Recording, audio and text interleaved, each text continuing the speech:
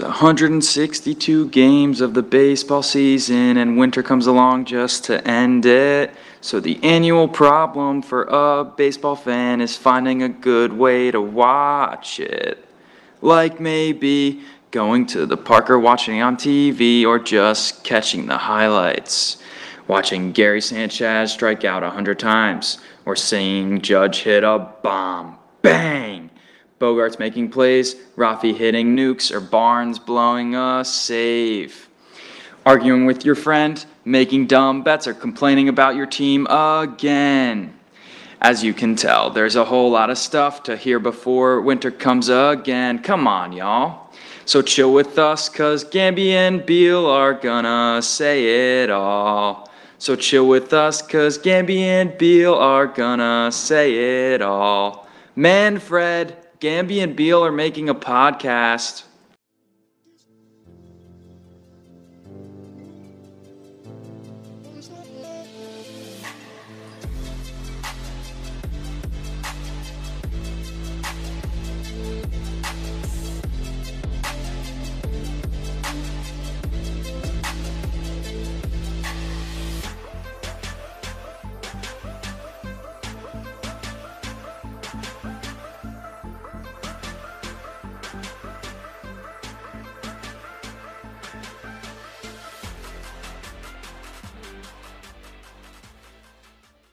Hello and welcome back to the Yank Your Socks Off podcast. I'm one of your hosts, Mr. Andrew Gambardella, and joining me as always, my best friend and co-host, Mr. Matthew Beal. Beal, how are we doing today? I'm doing pretty fine. Pretty fantastic. You're right. You are pretty fine. Yeah. Yeah. I know. Oh, yeah.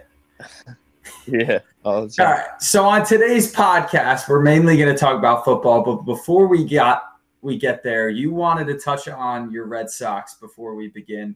Now, with my Yankees, there hasn't been much to talk about other than there's upcoming competitions for who plays and who doesn't. But we're still a long way off from spring training, so I'll let you take the floor here, Beal. Yeah. What have the Red Sox been doing? Sure. Let's jump into it. The Red Sox, after not signing Xander Bogaerts, have taken a pretty sharp turn this offseason, as most people can tell. They're not trying to exceed the luxury tax, and I think going into let's just call it post-Devers signing, the Sox had about $20-ish million to spend. About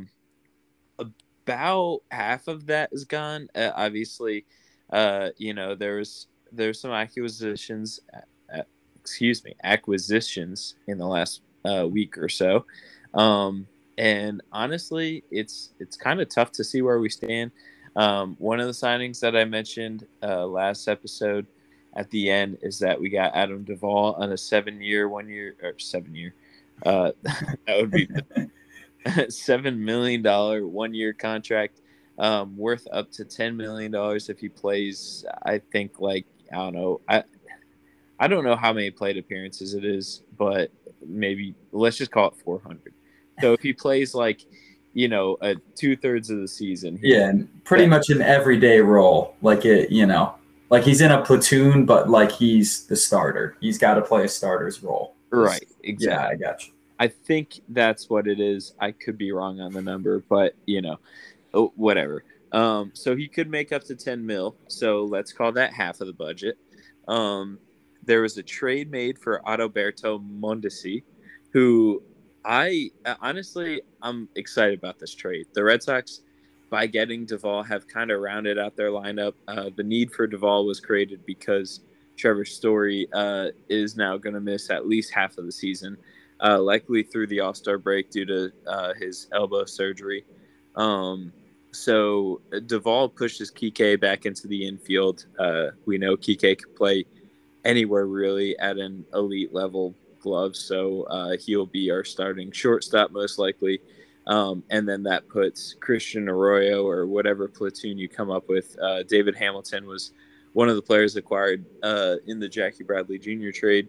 When we traded Renfroe for Jackie, David Hamilton, I think it was in that trade, but at some point last year there was a lot of them. But lefty second baseman, so I kind of expect to see a little bit from him at some point in the year because Arroyo does have very good splits against lefties. But anyways, that rounded out our lineup. That kind of solidified who would probably start the year in the middle infield, but it does leave us kind of shallow as far as backups go. I mean, yeah, we're waiting on guys like David Hamilton to come up, and right now he's sitting in AAA and might make the roster, but might not. So I think Alberto was a great addition because the Red Sox just don't have a ton of speed, especially with Trevor Story down. He was by far our best base stealer.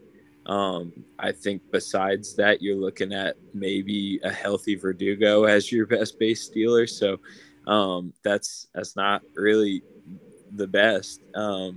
But yeah, Alberto, I mean, the dude in a full season, if he was a starter, could probably steal 30 plus bases. But that's probably not what we're going to see from him. I mean, I think he's going to be more of a fill-in guy, but perfect bench role. He doesn't know how to hit the ball, but he's stupid fast. He's got a great glove, and I think it's a great option as far as a player to play against righties if Arroyo really is struggling against righties, or we want to throw Kike in center, get Duvall a break. I think there's a lot of flexibility there. Having a backup shortstop is huge because the Sox just didn't really have that last year. They're hesitant to play Story at short just because of his elbow and arm constraints due to previous injuries. So having a backup is huge for us, and not having to pull Kike in three directions because he's our only utility player is pretty nice. And Mondesi obviously can also play the outfield, so big benefit there. I think he's $3 million. We traded Josh Taylor, who's $1 million arbitration player, from the bullpen due to an influx of bullpen arms. So I think we're making the right moves. The bullpen is looking very good. We've talked about that on the podcast before. I probably don't have to jump into it too much, but there was going to be an on-man out, so trading Josh Taylor was probably the right move. I mean, we end up with a kind of a righty-heavy bullpen. We've got Kenley Jansen, Chris Martin, John Schreiber, all the best pitchers in our bullpen already. So it leaves us in an interesting situation, trading our best lefty. But, I mean, you got to remember we've got Paxton, who likely will be a relief arm. And, I mean, it's going to be interesting how that plays out. But, well, I don't know. I say Paxton could be a relief arm, but maybe he'll find his way into the rotation over Pivetta. So, I mean, we're definitely righty heavy. That's the only thing that really concerns me. But I like the move for Mondesi. I think it balances out our lineup a little bit, gives us a switch hitter to play around with, and gives the Red Sox some options.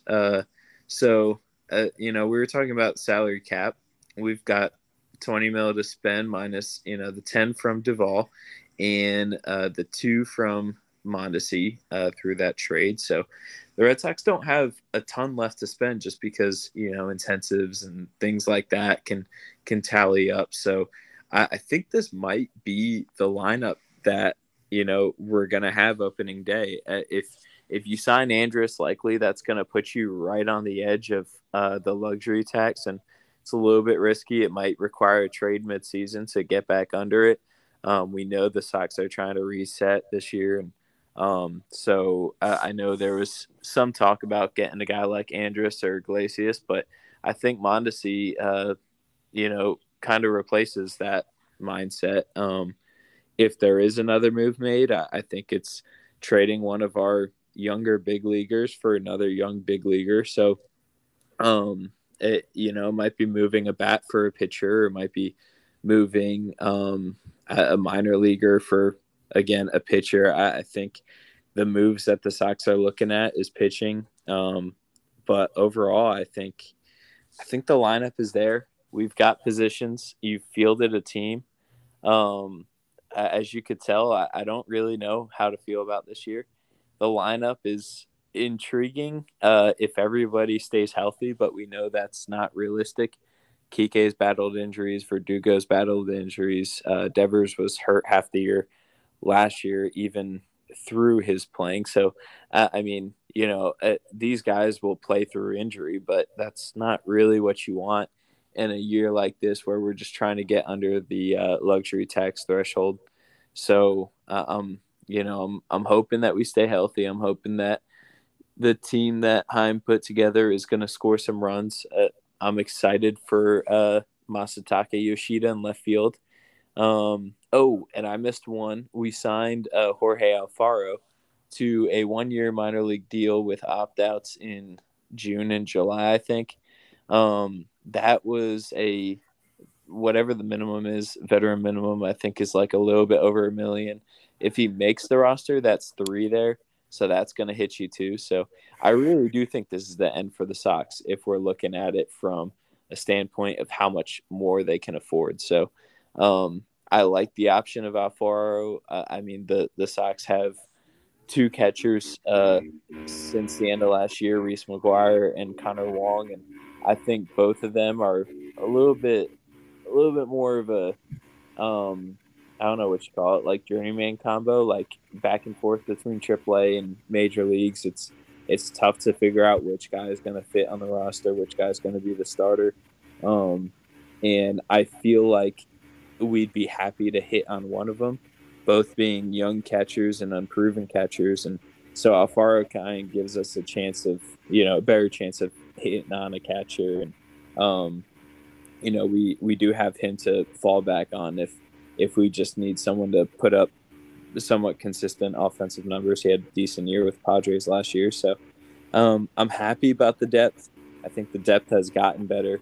But as we've talked about, it's discouraging to see that this is just going to be a bridge year, trying to get under the luxury tax, because it doesn't feel like we're going to win. It just feels like we're putting a team together with cheap pieces. And who knows? Duvall might be the next Renfroe. Mondesi might be an absolute steal if he's able to steal bags and play defense. That's kind of all you want out of a shortstop sometimes. So, these are pieces. They're guys that will go out on the field and play baseball, and they're proven big leaguers. So, I don't have anything against them, but it's a very new team. There's only a few people coming back who will keep the same positions they had last year. It'll be Verdugo, Devers. Kike's not keeping the same position. You got Cassis, who's new at first base.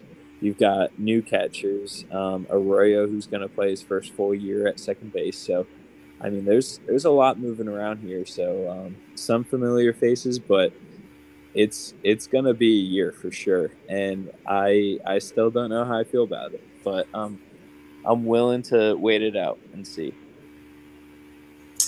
Yeah, wow. You just went off for a while, and I kind of droned me to sleep because it was uneventful, as has the Red Sox been this season. At least we're not throwing money down the drain with Carlos Rodon. Oh, but you are throwing money down the drain. You didn't mention this today, right about an hour ago. Breaking news. Boop, beep, beep, beep, bop. Matt Barnes has been designated for assignment. The once all-star pitcher. You are going to pay him $7.5 million to not play for your team this year, kind of like what the Giants did with James Bradbury this year, and he's having a great year for the Eagles. So, honestly, I'll take Barnes on the Yankees, sign him to a minor league deal, and I hope that he goes with us on a nice big postseason run. Yeah, you wish that he was a reverse Whitlock, but you'll never get that. I don't think so, but Matt Barnes in the second half of last year did have under a 2 ERA, and he's got some life in him still, I think. He did look good at the end of the year, and I've been asking myself questions for the last hour, as you said. why Ryan Brazier wasn't one who was cut, but I mean, I guess it comes down to salary cap considerations. Chaim Bloom made a comment that Ryan Brazier's projections look better for this year, whatever the hell that means. But I don't know. I love Matty Batpax. I think, he was incredible in our 2018 postseason run. He's an incredible player to have in the clubhouse. I don't understand DFAing him over someone like Ryan Brazier. But it is what it is. We'll just have to see it play out. And I mean, both of them are inconsistent pitchers. So it comes down to like you're picking between a not great pitcher and a not great pitcher. Like, I don't know how else to put it. So it is what it is. I don't think there's going to be much of a difference between the skill level of the two guys. So, all right, if it comes down to money, then you just accept it and move on. Well, you're gonna have to swallow. You're gonna have to swallow a lot of pills this year because it's gonna be tough watching this Red Sox team. I'll stand by that. You can clip this if I'm wrong, but that won't happen. You know that. Yeah. You know deep down in your heart of hearts, this team is just gonna be awful. And we'll see. We'll see. I mean, you've got a rotation of Sale, Corey Kluber, and James Paxton. Oh my God. I mean, those were Cy Young finalists just 5 years ago. Yeah, if this was 2015, I would be shaking in my boots if this was 2015 with your roster. Yeah, I bet you would be. But it's 2023, so let's move to the future, and the future is probably still the Houston Astros to beat in the American League, and it's everybody else. But I think the Blue Jays are our division is still going to be the best division in baseball. I don't think the Orioles are going anywhere with their young talent. They're going to be pesky. The Rays are just so well coached. And then the Blue Jays and Yankees are just loaded from top to bottom. So I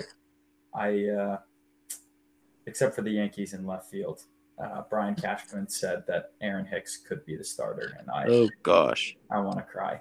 But that's enough for that. We're still a long way away, and fingers crossed in spring training, somebody, Oswaldo Cabrera, hint, hint, please win the left field job over Aaron Hicks because I can't see him play left field for the Yankees anymore. That's fair. But we go to football because it is still a long way off from baseball season. I know we get the itch to talk about baseball all the time. But it is still football season, and we must enjoy it while it still lasts. The divisional round ended up this weekend.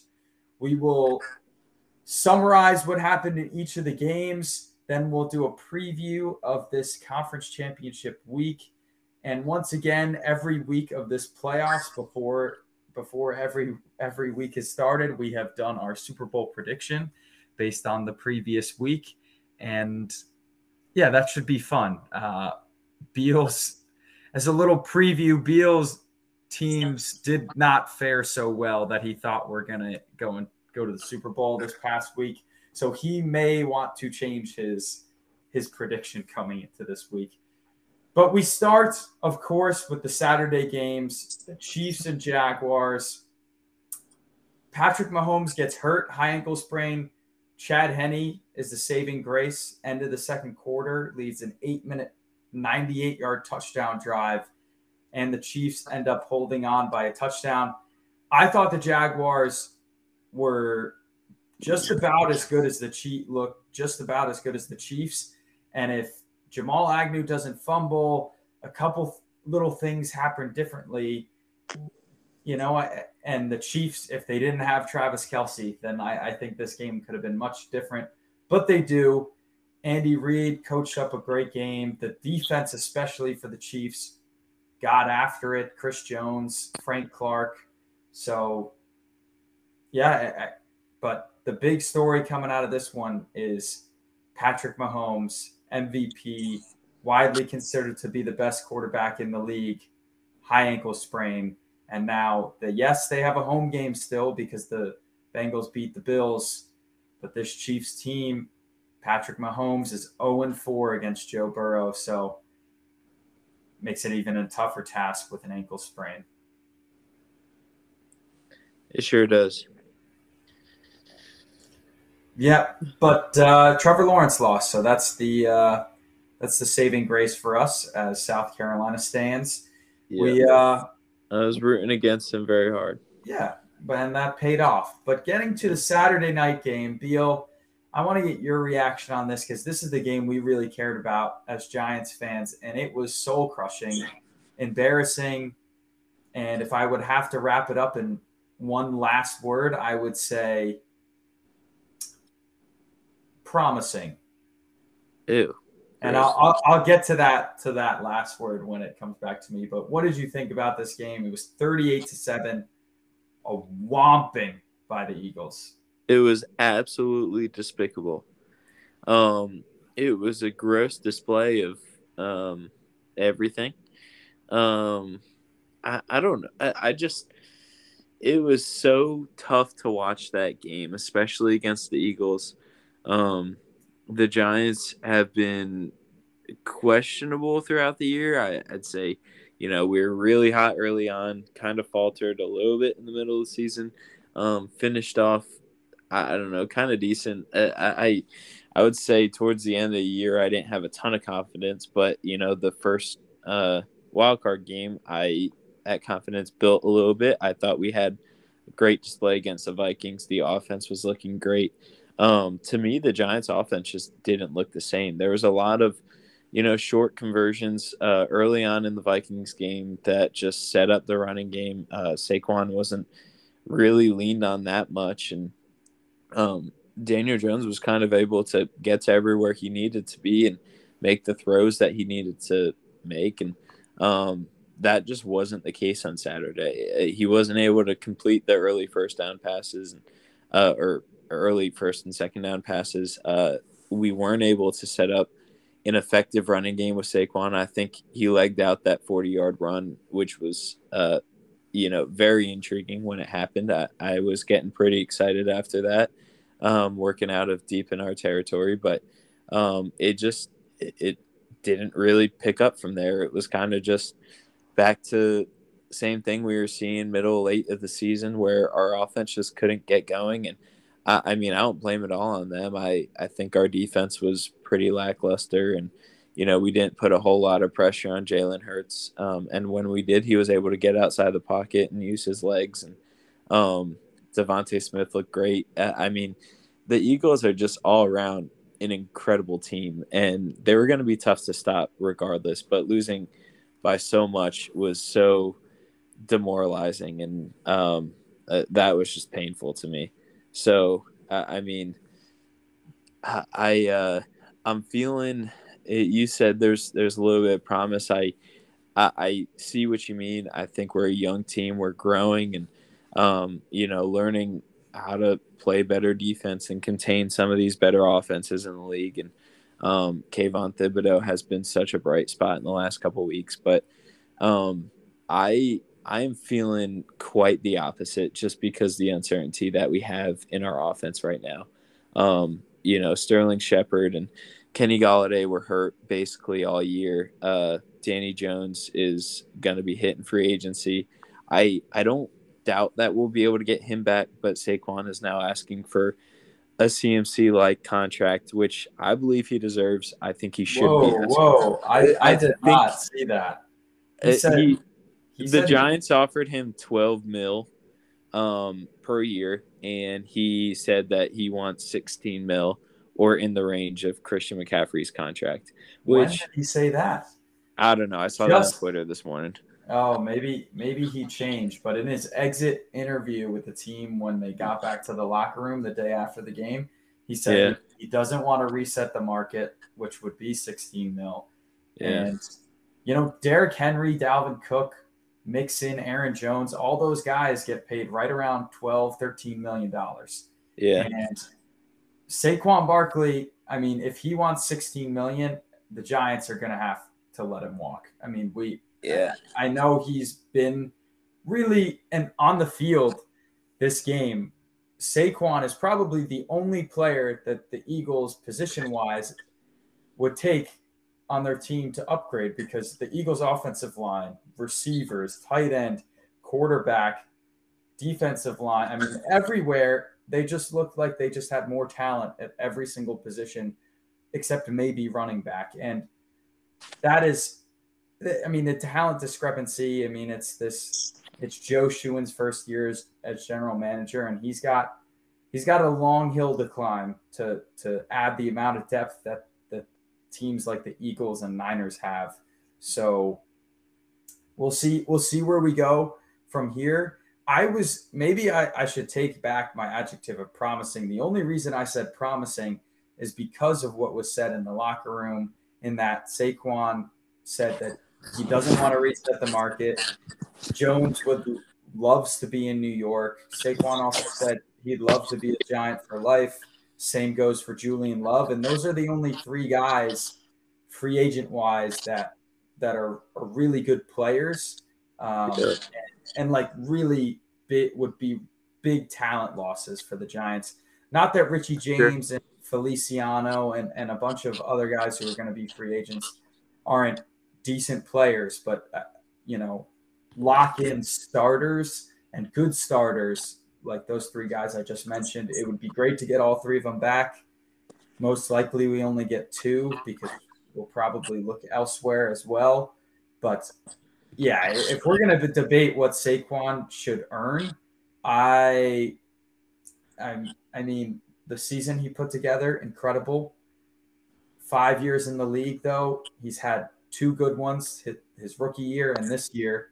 I know it's a contract year, and he felt like he had to prove it, and he did. And I'm not saying he deserves to be paid like a top 5 running back in the league, but a top 2 running back in the league, I would be hard pressed to find an argument for that. That's fair. And I mean, it wouldn't be the first time that a report is wrong. I went back and looked at it. It was reported by Fox Sports this morning, and some dude named Vacchiano reported that he wants near Christian McCaffrey's 16 million average. So, I mean, honestly, if the Giants, we know the Giants reportedly offered 12 million annual. And if Saquon's asking for 16, that probably means that there's a settle in there for 14. So I think that's a little bit more fair. Like you're saying, I mean, some of the other big running backs in the league, Aaron Jones, and Derrick Henry are being paid 12 a year. I think, there's, something to be said for a new free agent class, and Saquon coming off, and basically an all-pro year in the NFC. I think he can make more than that, but I would be happy to see the Giants offer at least 13. And if he emphatically says no and wants way more than that, then you're going to just have to be okay with letting him go. Because I think you're right. I don't think, the Giants will be able to pay him that 16. Maybe some team out there will be able to pay him, but hopefully in some way, shape, or form, we'll get a little bit of a hometown discount and he'll want to come back and play for the Giants. But, I mean, a report could be wrong. 1, at 2, he could just be playing hardball early on and, see how much he can get out of the Giants. But, maybe his intention is to sign back here. So I would be feeling a lot of promise too if that's the case. And honestly, I guess we'll just have to see it play out. And but I mean, I do believe that Saquon is at times the heart and soul of this team when he is on the field, and you could see it. He just brings so much energy to the offense, and when he starts to hit those, even just the 5 or 6 yard runs on first down, when he starts to hit those consistently, which we've seen him do all year, it brings an extra punch to the offense, and really, really opens it up for Daniel Jones and the rest of the cast. So I love Saquon. I hope he's back, but again, it's a tricky situation here when you get someone who's asking for a record-breaking contract, or at least close to a record-breaking contract. Right, exactly. And would you, out of these guys I'm going to mention, would you pay him? Dalvin Cook, Aaron Jones, Nick Chubb, Alvin Kamara, I mean, I would pay him more than Zeke. I think he's worth more than Zeke and McCaffrey. Kamara had a down year, but I mean, guys like Dalvin Cook, Chubb, Aaron Jones have had their own injury history, except for Nick Chubb, really. But I don't know how he's going to convince a team to pay him more than $14 million a year. But if they especially at 27, right? He's going to be next year. He's going to be 26 next year. Okay. Well, especially at 26 as a running back, I mean, maybe you get 4 more years in that contract. I think most teams are hesitant to sign a running back multiple years after 30. So I think this is his chance to get a nice looking 4-year deal. And I don't know. I think it's fair to say that he could get 56 over 4, but I don't know. Yeah, I don't know. That 64 that he was looking for is a bit of a stretch. Yeah, I wouldn't be surprised if he supplanted Jones, Mixon's deals, but even Chubb has 12.2 million. I think he'll surpass that. But Derrick Henry, the importance of him to his football team, and he gets paid 12.5 million. Dalvin Cook 12.6. So if we make Saquon the third highest paid running back, which would just have to be 13 million, I hope he takes that to stay. I mean, he'd probably want 4 or 5 years to pay him until he's 30, and that's a huge ask. But who knows? I love Saquon. He's the most electric player we've had on offense in the past 5 years. So yeah, he's been that guy, and I think he does deserve to get paid. And I'm sure somebody's going to find his value, whether it's the Giants or somebody else in the league. So hopefully he's back. Cross our fingers. But moving on to Sunday and back to football, we have the first Sunday game, which was also a whomping. The Bengals went to Buffalo in a snow game, and with everybody doubting their offensive line, ran for over 150 yards on the ground and completely dominated the Bills 27-10. Most people coming into the playoffs even and coming into the year, the Bills were the Super Bowl favorite, and it didn't look like they were even close. No. It was never really close at all. No. And I'm just going to say that, early on in his career, Burrow has now beaten Patrick Mahomes in the playoffs and Josh Allen. So, I think obviously he's gotten a lot of respect over the last couple of years, but you're looking at a kid who is now becoming one of the more dominant quarterbacks in the playoffs, who has knocked off now multiple MVP candidate quarterbacks. So that is not something to glance over, especially going into Kansas City next week. Yeah, I definitely agree with you. Cold. Ice cold. Ice water in his veins. Yeah, Joe Swaggy, Joe Shiesty, whatever you want to call him, he has an aura about him that just screams. He does not care what anybody's saying. He does not care when anybody thinks of him.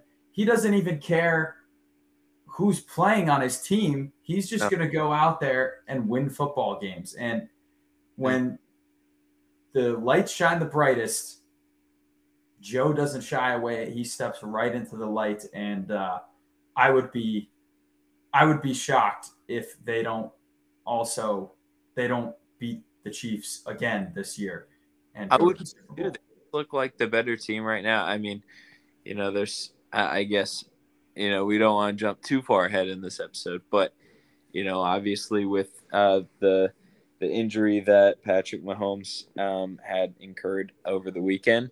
There might be an advantage there, but I don't think that takes away from Joe Burrow. I think, he's going to have just as successful or maybe more successful postseason than he had last year.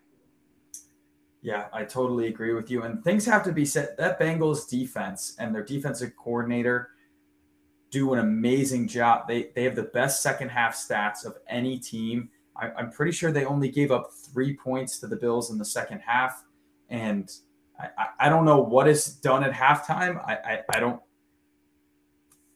half times are pretty short. So I don't know how much they can change at halftime, but he does an incredible job with that defense. And especially with the defense, their secondary, their best corner right now is Eli Apple. And we both know he's not very good at all. No, he sucks. He is all talk and he does not back it up at all. He is the epitome of, he's probably, I would compare him to Josh Norman when Josh Norman had his last year in the league.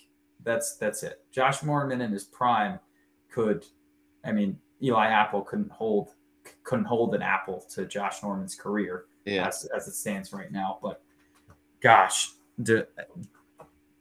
with that as your best corner, I don't know how they were able to shut down Stephon Diggs and Gabe Davis and all of the weapons that the Bills possessed, but they did it. So hats off to the Bengals and even hats off to Eli Apple. He did a good job. So we got to give credit where credit is due, right, Beal? Yeah, but he's such an asshole. He is such an asshole. We just might think that way because he burned the Giants so badly. And he's just an asshole. On the football field, on social media, he's such an ass. Yeah, he's a troll. That's what he is. He's a troll. You know who he is? He's Patrick Beverley of the NFL. Oh, that's a pretty good. Yes, it's a guy that you want on your team, so everybody hates him and doesn't hate the rest of you. But if you're not on the team with him, he's probably one of the most hated guys around the league. Yeah, that's a pretty good analogy. Yeah. That's pretty good.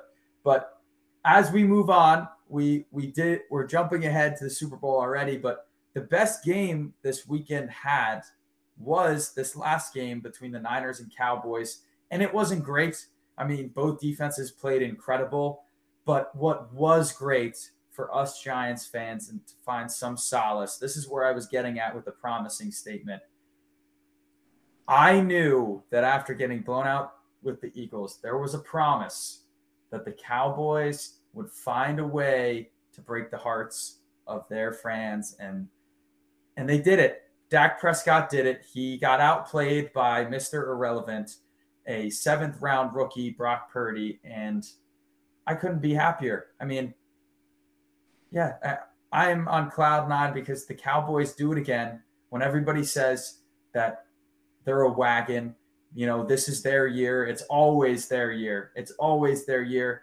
And they haven't been to a conference championship in their last, I think it's 12 or 13 playoff appearances. I saw they just broke their own record for how many times they've been in the playoffs consecutively and failed to reach a conference championship. So yeah, I'm loving it. It's miserable for Dallas fans right now. I enjoy it. I also would not have watched the NFC Championship if the Cowboys are facing the Eagles. So thank you, Brock Purdy, for not allowing that to happen. And I mean, speak of another quarterback in the playoffs who just does not give a shit.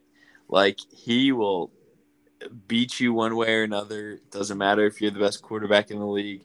Doesn't matter if the defense is the best passing defense in the league. Brock Purdy is just going out there and doing his thing every single week. Yeah, it's pretty impressive what he's done as a rookie. And he did not play phenomenal this past week, and the Niners were not clicking on offense, but they won the game. So on to Philadelphia for them. So going into our previews, we have Kansas City hosting in the AFC against the 3-seeded Bengals and the 1-seeded Eagles hosting the 2-seeded Niners. It's all chalk. There's no Cinderella stories. All 4 of these teams could easily win the Super Bowl and are talented enough to do so. But we're going to break down why some of these teams will win and some won't. So we'll start with the AFC because we are NFC guys. We'll start with Mahomes with his high ankle sprain, which usually takes most players except quarterbacks, because quarterbacks can put pressure off of their foot because they don't need to run a lot, but he needs his foot to push off and throw with. So Is it his right foot?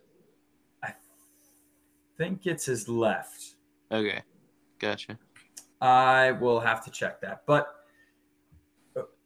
no matter, he is going to be hobbled, and he was still hobbled this past week against Jacksonville, and it only gets worse the next day after putting all that pressure on it. So I don't know. Just because of that, I want to say the Bengals, because the Bengals look so good. But if this playoffs has taught me anything, the Cowboys and Giants look like the best teams of the divisional round coming in. Jaguars coming off a miracle win. The Bills even putting up a lot of points, and the Bengals did not look great and should have been beaten at home by the Ravens. So if all those things align, everything in my brain says that it will be a Bengals-Eagles Super Bowl, which is why I am going to stick to my prediction that I've had all year, which has been the Niners get revenge over the Chiefs in the Super Bowl from 3 years ago, that Super Bowl. And George Kittle, Deebo Samuel, they win their first Super Bowl.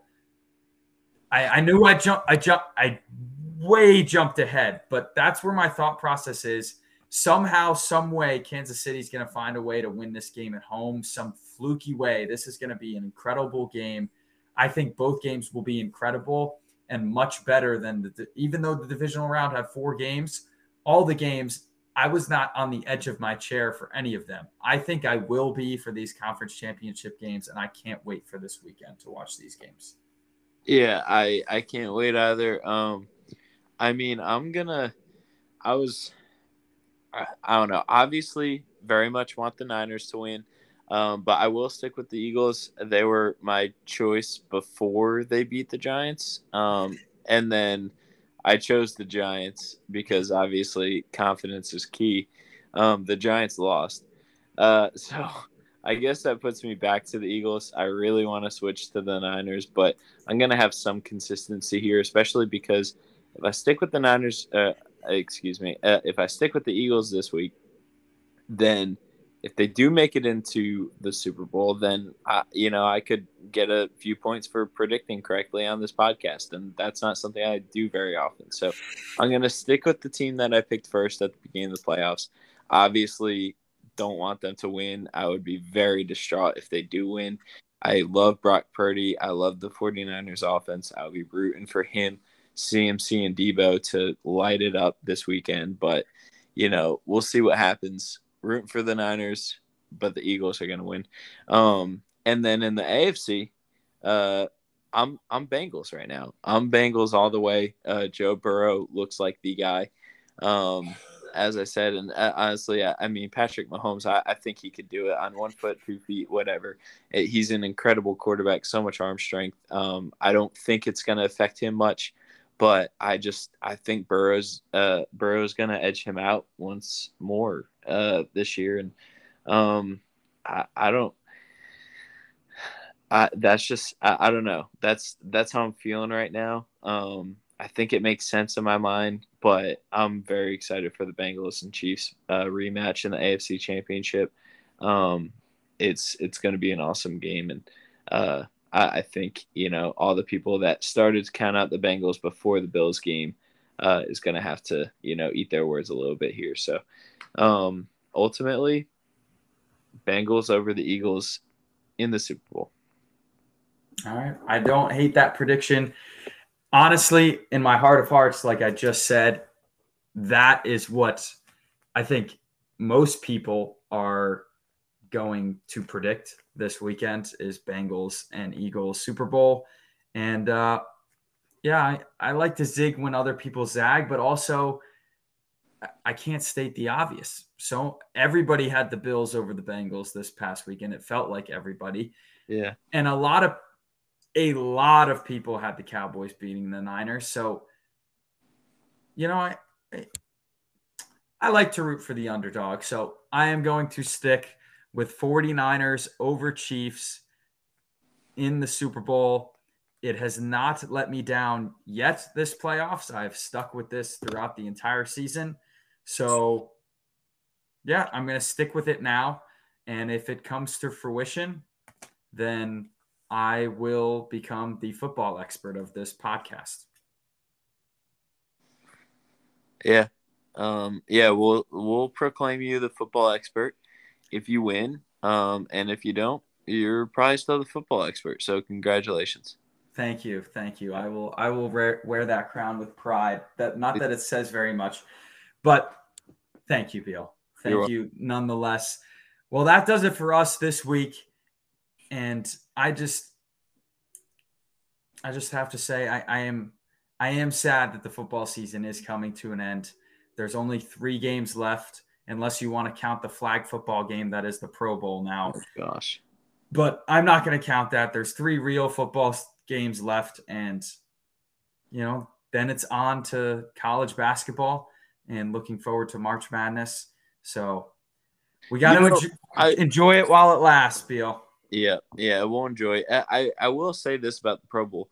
The NFL had completely I don't know what to call it. It basically got me to proclaim that there's no shot in watching the Pro Bowl. By the new rules that came out and just the way the game's going to be played, I was not interested at all.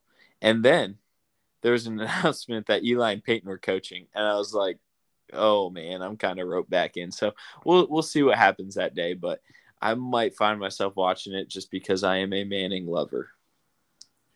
Yes, and aren't we all? They are hilarious. When they were doing the Monday Night Football games on ESPN2 this whole year, I would watch that stream because they have a great back and forth with each other. So I'm sure that they will make the Pro Bowl fun for the fans. And I like to watch more of like the dodgeball competitions, the throwing competitions beforehand. I don't think I'll enjoy watching them play flag football very much, but maybe I will. And I'm up to try something new. But speaking of trying new things and enjoying things, as always, and we love you guys. Thank you for tuning in. Enjoy your sunsets, your sunrises, your brunches, and your lunners. I just had a wonderful dinner with a nice little fajita bowl. So yeah, enjoy what you got. We love y'all. Beal, take us out. Jokic for MVP.